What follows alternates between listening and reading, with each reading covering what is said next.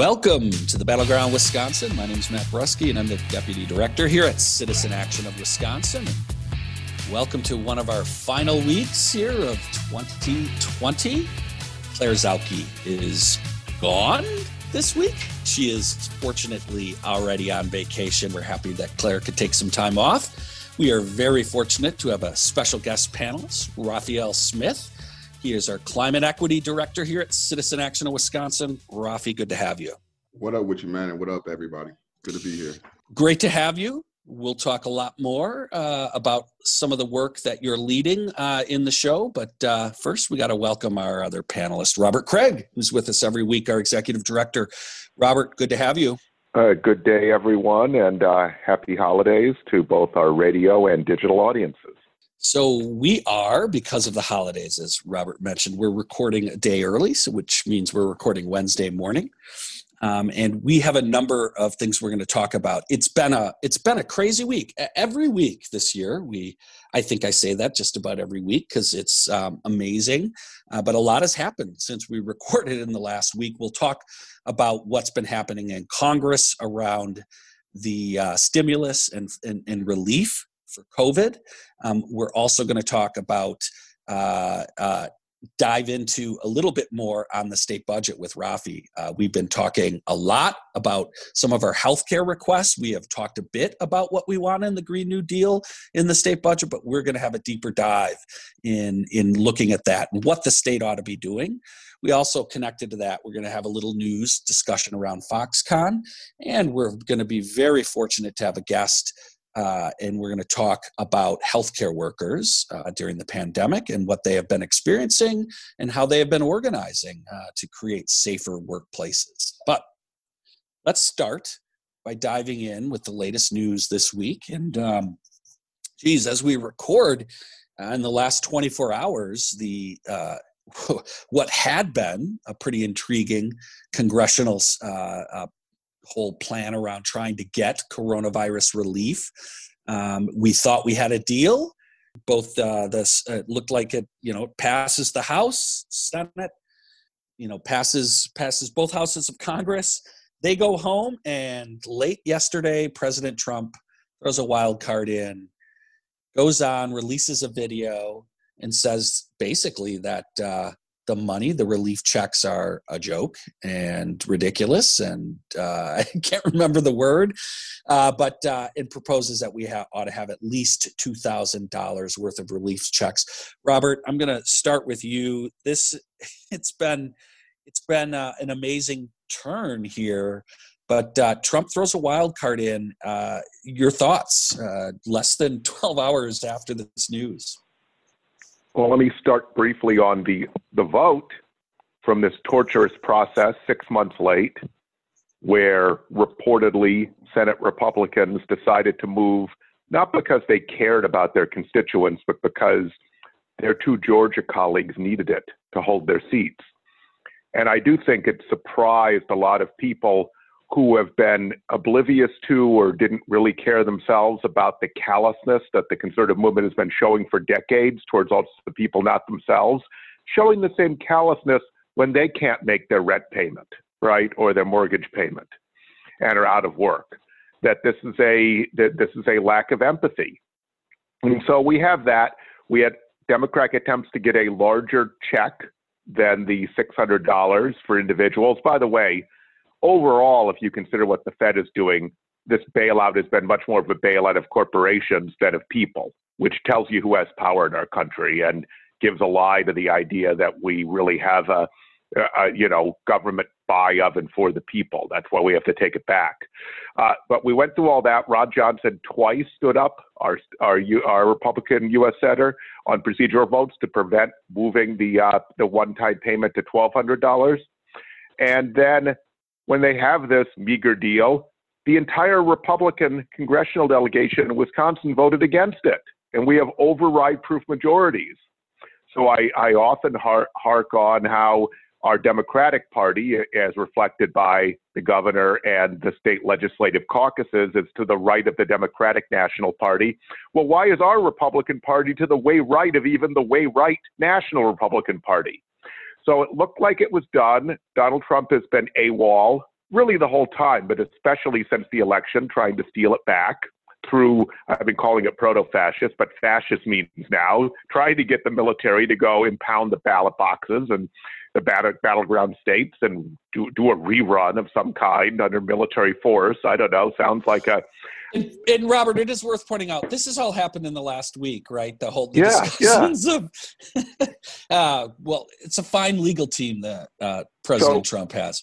All of this, we forget this stuff so quickly. We're forgetting all sorts of scandals, like the scandal last week that Trump's administration was trying to promote infection, right? We've all forgotten that now because so much has gone on. It's what happens in the carnival, right, of Trump propaganda world.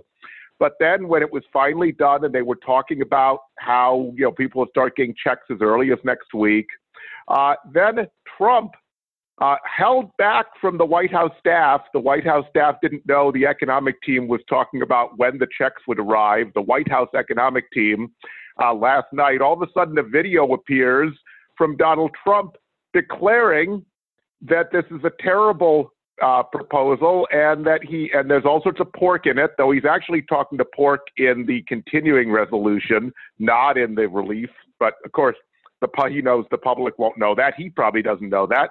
And demanding a $2,000 stimulus. So putting Ron Johnson and McConnell and the Georgia senators on the line, Senator Perdue's running ads, taking credit for the great stimulus, the great relief plan, and Donald Trump is throwing cold water on it, the hero of his voters. So that's where we stand. Wall Street's ignoring him and going up as we record. So by the time you hear this, he may have completely backed down and gone back to his various attempts to steal the election. But at this point, it's all up in the air. Well, Rafi, I want to get your thoughts on this. And I know before the show we were chatting, and similar to this, right, you brought up this just highlights how Congress, and even as whacked as the Republicans are, just Trump, he's operating on a completely different level, right? Like he doesn't even play by any of their rules. And this just seems to demonstrate it. Your thoughts on this whole situation? In a way, Trump kind of embodies this era that we're in. He is a troll, right? I mean, and a troll really doesn't have anything to lose, right? They're there just to cause chaos. And that's exactly what his whole presidency has been a troll on America. It's an excellent point. Yeah, but my issue is the party that, as a black person, like we overwhelmingly give the Democratic Party our vote. And when I go outside my house in my neighborhood, I look at the conditions. And for them to be okay with $600 and not go down fighting tooth and nail for not just $2,000 one-time payment, but this pandemic calls for something greater than that. We're talking about a $2,000 a month UBI. And for them to get outflanked by a troll, I think says a lot about where we are when it comes to the powers of the party. And I think it's just sometimes they are playing checkers, and as a troll, you can do this. He's playing chess, right? Like that's what and he's constantly outflanking them. This has been a couple times when he was able to get the perceived to be to the left of the Democratic Party. And until we really get courageous politicians that's going to really negotiate hard and fast, you're going to be susceptible to trolls like Trump. No, you raise a really great point here, because I think most of the spin coming out of this is the pressure, right, that this is going to put on not only those Republicans, Robert, that mentioned shamefully all of the Wisconsin Republicans voting against this, Ron Johnson, namely, being his huge effort on Friday to reduce the checks when it looked like they might have been 1,200. But just this whole point that the troll, right, as you say, gets to outflank, look more progressive than even the Democrats, and, completely blow up the Republicans. But you raise an excellent point here that that we ought to be concerned about, right? Like when he does this, it really does mess up much broader than just saying, oh, that puts egg on the Republicans' face. Yeah, I just want to add, it's all performative. It's not real. He doesn't believe it, but he's just playing at a different, when you have responsibility, you have to have, you got to be responsible, right? well, he doesn't care about being responsible, so he can have a laissez-faire when it comes to the truth and trolling the American public. So, yeah. Robert, give you last thoughts before we run to break. I love Rafi's troll analogy, and I would just say that he's also playing in a different checker game. He's not trying to make legislation. Right. He's not trying at all. He's trying to make himself front and center. He doesn't care what happens to all the folks during the pandemic and during this depression for half the country.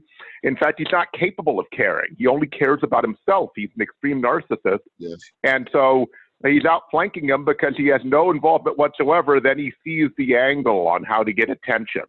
It reminds me of P.T. Barnum putting out bad publicity about his circuses in order to get attention for his circuses, which confounded people at the time. Like, why would you do that? And he hid he was doing it because it got him more attention for his enterprise.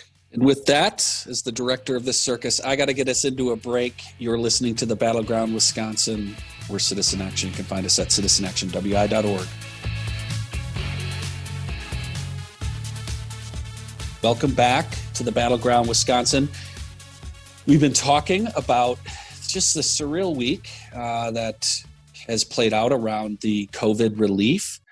And it is worth pointing out that nothing continues to happen in the state of Wisconsin. Robert mentioned that, how our representatives compare nationally. Well, first of all, they're not even in the game in terms of this week. Governor Evers sent what he called a compromise package that he felt sort of fashioned where there might be compromise, and it was pretty much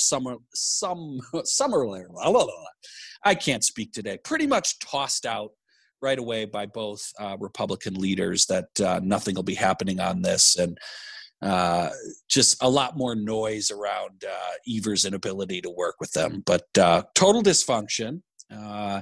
And also one other thing that I want to point out is we talked last week about the Supreme Court ruling. We have 3 Supreme Court justices that have been receiving horrendous emails, anti-Semitic emails for both Karofsky and Dallatt. Justice Hagedorn, the conservative justice, is now under police protection because of the threats that he has been receiving. Robert, I know you wanted a couple of comments real quick on this. Just quickly, this is also the same week that it's reported that there was a plot by right-wing extremists, including some Wisconsin right-wing extremists, to take out the whole power grid for the United States. And the FBI was on to this and caught them. But the FBI again reiterated that the largest threat of violence in this country is from right-wing extremists. And this has been fomented by this president and by the current version of the Republican Party. And they also foment the idea that the violence is coming from the left, which Rafi may have an opinion on, and that it's folks protesting for basic civil rights that are the source of violence, when in fact, look, even Republicans in Georgia or Justice Hagedorn who do the right thing and follow the law are risk their lives right now and need extra protection. Yeah, and you saw this play out. Now, I want to make sure we're going to constantly, every time this happens, try to underscore this, the treatment. You saw the disparate treatment play out in Washington, where you had white right-wing extremists kicking down the door of the state building, and virtually nothing being done, right? And it is worth pointing out. Burning Black Lives Matter signs at the cross with no interference, and we know what would happen if folks of color were doing that to some sort of white-owned property. Yep. So again, we want to continue to talk about this, point this out, because there's been an effort to, not only tarnish Black Lives Matter movement, but just in general as being a terrorist organization, which is absurd. And we want to keep reminding everybody who the real terrorists are in this country. And we saw that play out this week, and as it relates to our Chief Justice, our justices. Also worth pointing out, former Chief Justice Shirley Abramson passed away this week. She was quite the historic figure. But before we move on, I just want to make sure, Rafi, any other comments, or Robert, any other thoughts on this? Yeah, nothing, mate. I mean, just as a Black person, I just watch how fragile we treat whiteness and white pushback in this country. Now, I mean, you brought up Washington. I was just thinking about that. But I mean, look at the stuff that happened in Michigan. All over the country. I mean, you have militias trading in Montana, North Dakota all the time, and it's never a spotlight or a push to actually, bring that to heel. I guess that would probably be the right phrase. But it was like, when it comes to Black folks, right? And it's always the most punitive way we can deal with folks is how we deal with folks, right? And I wish that it was that same treatment to white extremists as it was to the perceived BLM, because you can look at any stat to show you that Black Lives Matter is not a terrorist group. That's just a fiction of Fox News and the right-wing propaganda machine. Yep, and it's absolutely right. Again, we're going to continue to try to highlight this this fact that continues to play out, in our media. With that, though, I wanted Robert. I was just going to say one line. It's even worse than that, because there were calls in the Trump administration to brand Black Lives Matter a terrorist organization and treat them appropriately if that was actually true. So the propaganda, they're trying to make it reality. They don't have the power yet, but they would if they could. And one just real quick thing, man. And then you get out of jail free card. I mean, he just pardoned the Blackwater folks who was in Iraq slaughtering civilians, right? I mean, so if you do get some type of punishment, you got the whole system that will work to ensure that you get the least punitive damages done to you, right? So, it's structural. Yeah, and a bunch of corrupt congressmen, including Duncan Hunter. I worked in a campaign against his father, but unbelievable stuff, just stealing campaign money. And he's out. He has a get out of jail free card, Rafi, because he's a white guy connected to Trump.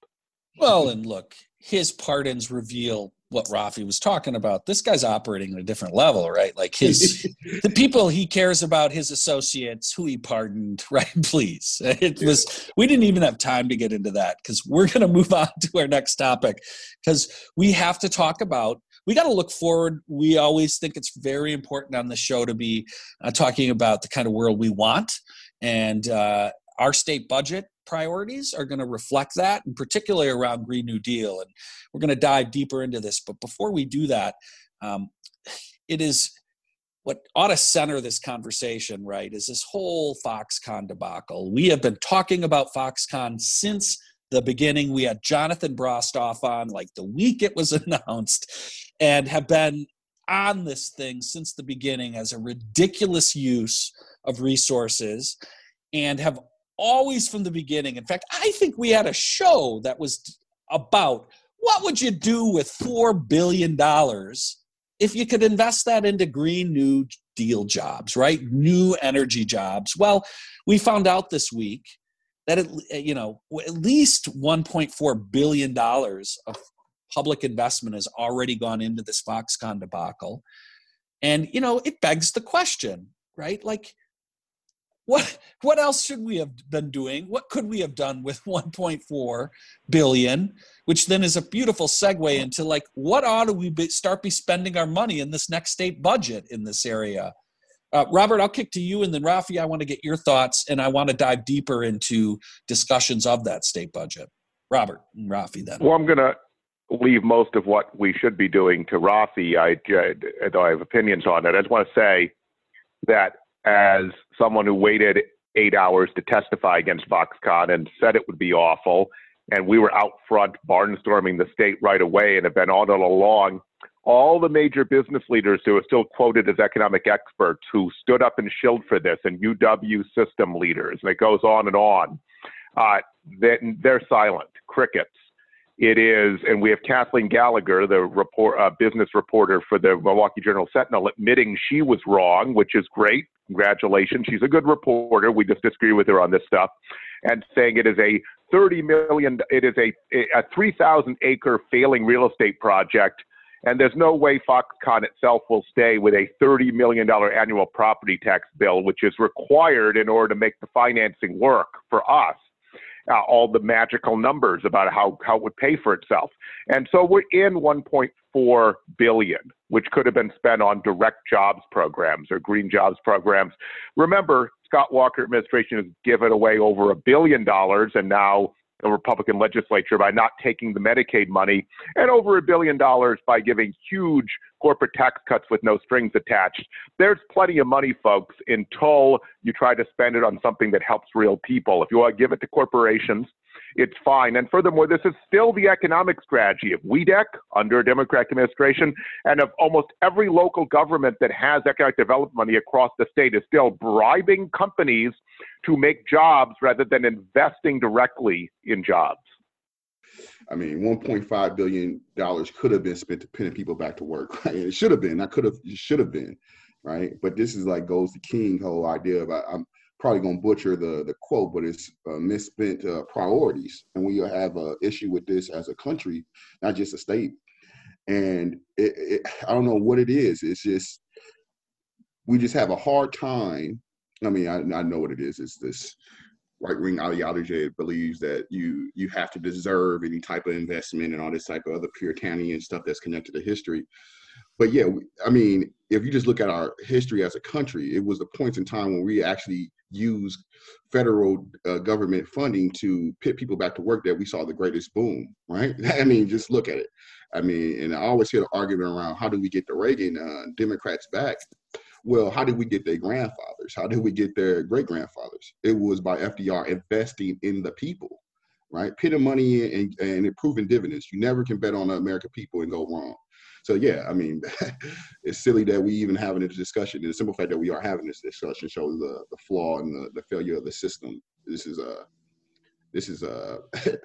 as easy as it gets when it comes to economic policy. Well, we're going to have to take a break here in a minute, but we're going to dive into talking about what ought to be. And there's going to be a real opportunity here. President-elect Biden has made it very clear, I think there's going to be major investments in Green New Deal, and there's going to be opportunities to start jump-starting this. But it also has to happen at the state. The state needs to pick up its role. We're going to talk more about that, what ought to be happening in the state budget, what does Governor Evers need to have in his state budget, which will be coming out around January 26th. We'll talk more about that next. You're listening to the Battleground Wisconsin. We're Citizen Action. You can find us at citizenactionwi.org. Welcome back to the Battleground Wisconsin. We are going to follow up on our discussion there of Foxconn, right? And the whole idea that we could have spent $1.4 billion on something like Green New Deal jobs. And want to remind everyone, we got a state budget coming up, a biannual state budget. We've talked a lot about this. We've talked about healthcare, but we're going to dive deeper into our program around the state budget for trying to get Green New Deal ideas into the budget. And we have a number of things that we are pushing the Governor Tony Evers, to put in his budget. And one of those, Raphael, I want to kick it to you to tell us about, because it's really important, and you've been leading our work here in Milwaukee around developing a climate action plan. Tell us about what the state ought to be doing, what Governor Evers needs in his budget around climate action plans and making sure that there's resources to make these things a reality. Yeah. So let me just start with Milwaukee, but then I could go more broadly, right? So we have a city-county task force here in Milwaukee, and the goal of this task force is to create a comprehensive plan around climate inequity, right? Now, this climate action plan is attached to the international goals of 45% reduction in emissions by 2030 and 100% renewable energies, right? But in order to make that transition, first you got to know your baseline numbers, right? And what kind of footprints you're actually leaving. And that's something that we've been able to get from the utility. But I think core and key to Milwaukee's climate action plan, I think to any climate action plan that goes out, should be an equity piece, right? So if we're going to really make a transition from carbon-based fuel energies to renewable energies, that's going to create jobs, right? I mean, that's going to create jobs in HVAC. That's going to be electricians, weatherizing homes, and countless, et cetera, right? And this is we want to make sure at the key in the heart of it that is a transitional jobs program that allows people entryways and pipelines into the private economy, but the government acting as the first employer and trainer and skill. Again, folks' skills to be prepared for the jobs of the future. If I'm correct, right, one of the critical things around these climate action plans is there needs to be some level of resources. And this is something where the state could potentially step in, if I'm correct. Yeah, most definitely. Look, I think it's incumbent on the state and the governor, if we're really serious about making an impact when it comes to not just climate, but economically in the state, that funding for local climate action plans, like the one we have here in Milwaukee, has to be essential to any of the governor's budget, right? If we don't have funding for it, if we don't have that, we just kind of fall back into what we currently have, and that's just untenable, right? We have 50% or near 50% Black male employment here in Milwaukee, and then just complete devastation, period, across the state when it comes to unemployment, underemployment. And this is one of the true mechanisms that we can actually get people back to work at a large scale. So yeah, definitely funding for local climate action plans be definitely in the governor's budget. Robert? Yeah, I would just add to Rafi's excellent summary that this is really, you can think of two different approaches. The current approach, which is not being changed by Democratic administration or even proposed changes by Democrats in the legislature, where we don't do economic planning, where we hand out money to companies who are the experts in creating jobs, but that's not their goal. Jobs are an afterthought. Profit is the job. And we see it with Foxconn. They're happy to walk away from the $1.5 billion investment and leave us holding the bag, and also leave Racine County holding the bag. I think Racine County has to go bankrupt. And this was, we and others warned at the time. So if you talk about Green New Deal, it's a metaphor. It's a new economy by comparison to an old economy, the New Deal. What the New Deal means to people is we go create the jobs, we make the investments, we decide what the priorities are. And that's what these local climate action plans are doing. This is a radical thing if you think about it.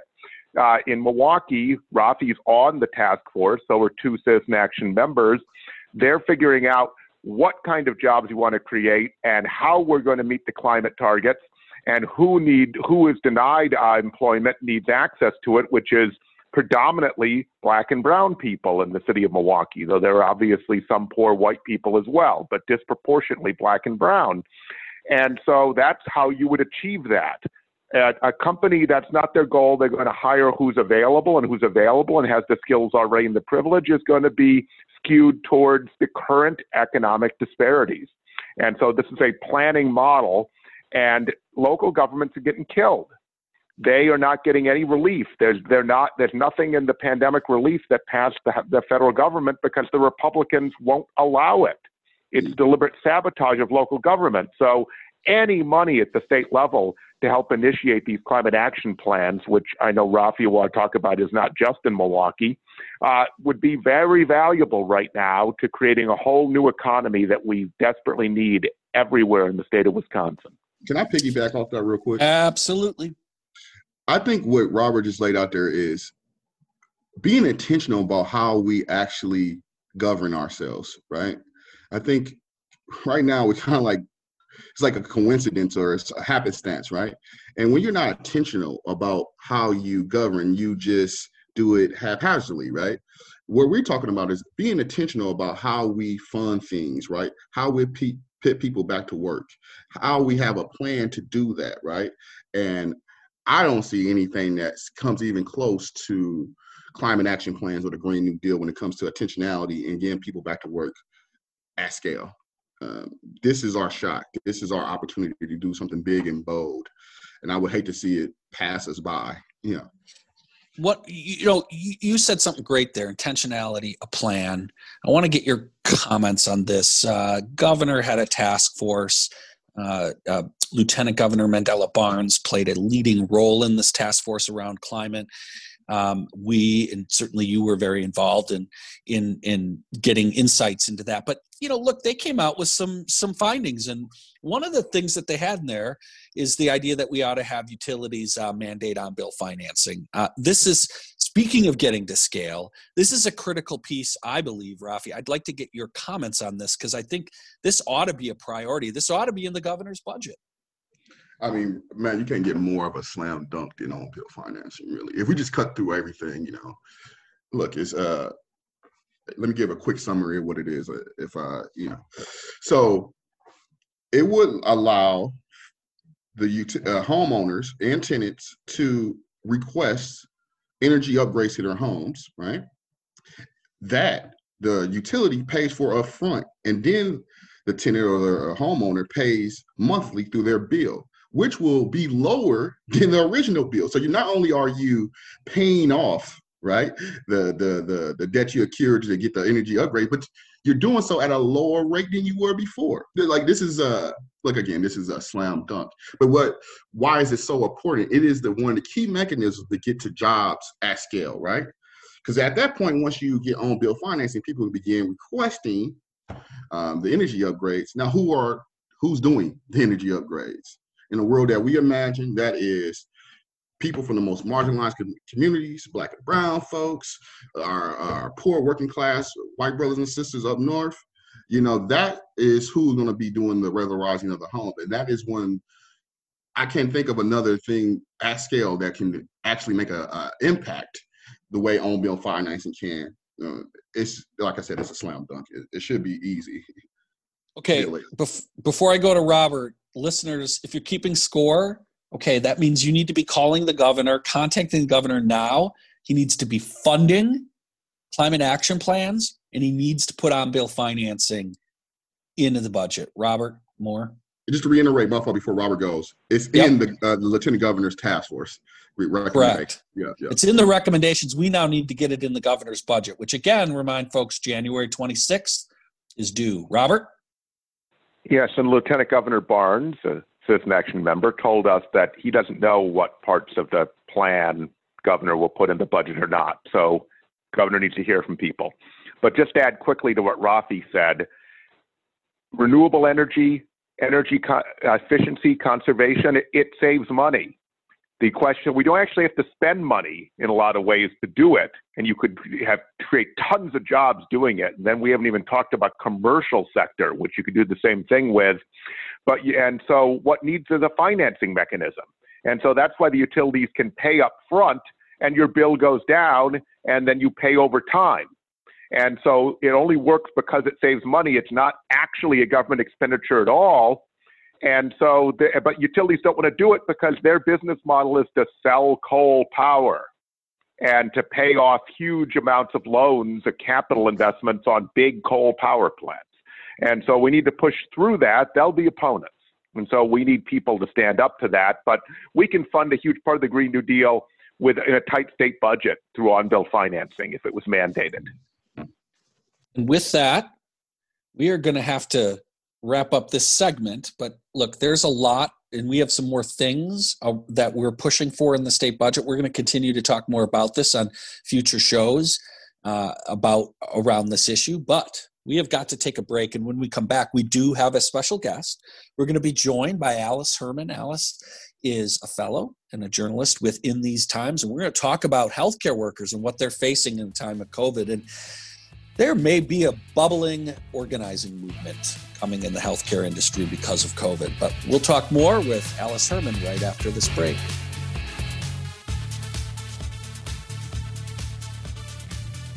Welcome back to the Battleground, Wisconsin. Again, we're Citizen Action. You can find us at citizenactionwi.org.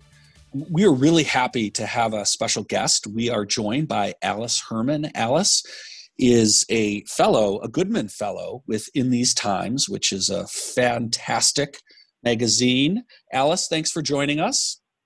Yeah, thank you for having me.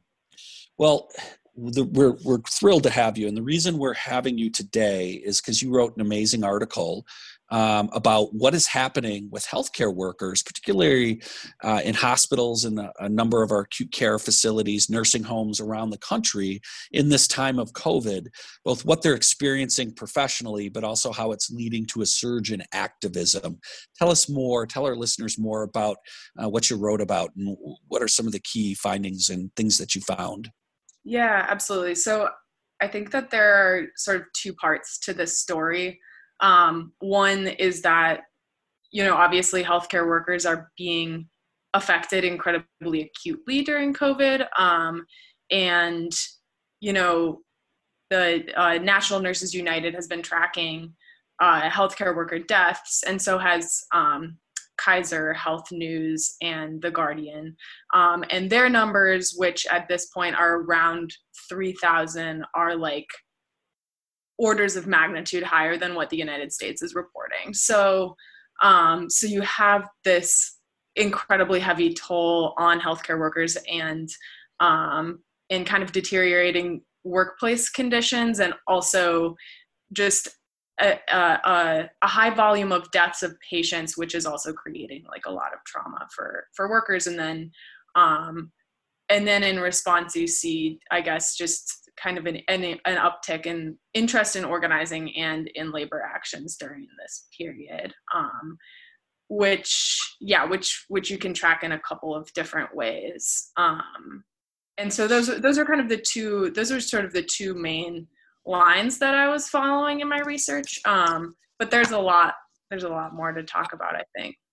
I'll just say I was struck by just the similarities and comparisons to other industries and what other workers are experiencing, and that you would think, right, given all of these are our healthcare heroes. These are the people that are out on the front line in this battle against COVID. We hear some of the same rhetoric, whether, for grocery store workers, meat packers, but completely hollow in terms of what they're actually experiencing in terms of how they're being treated in the workplace. Tell us more about what you found in terms of the uptick in action, organizing, and activities of workers speaking back. And let's just say this is an industry where they are not known to do that because of the relationship between patients and them, and they are very not likely to come out and speak out often in these ways. So this is unique, what you found. Yeah, it is unique. Yeah, I think that's like exactly the question is why is that happening right now? And I think like for a lot of healthcare workers, and this has come up in almost every interview I've had with people with all different kinds of jobs in hospitals and other kinds of facilities, is that people see their jobs as a vocation, right? As sort of a calling, as more than a job. And then Corona happens and all of a sudden people are going to work and they're being given like plastic bags and told, okay, like here's your mask for the week, right? And so I think there's like some consciousness that's happening right now around like, oh, this is my job and this is how my employer actually values me, or doesn't. And then, yeah, the language around healthcare heroes came up countless times in interviews that I had, just because of the hypocrisy of it.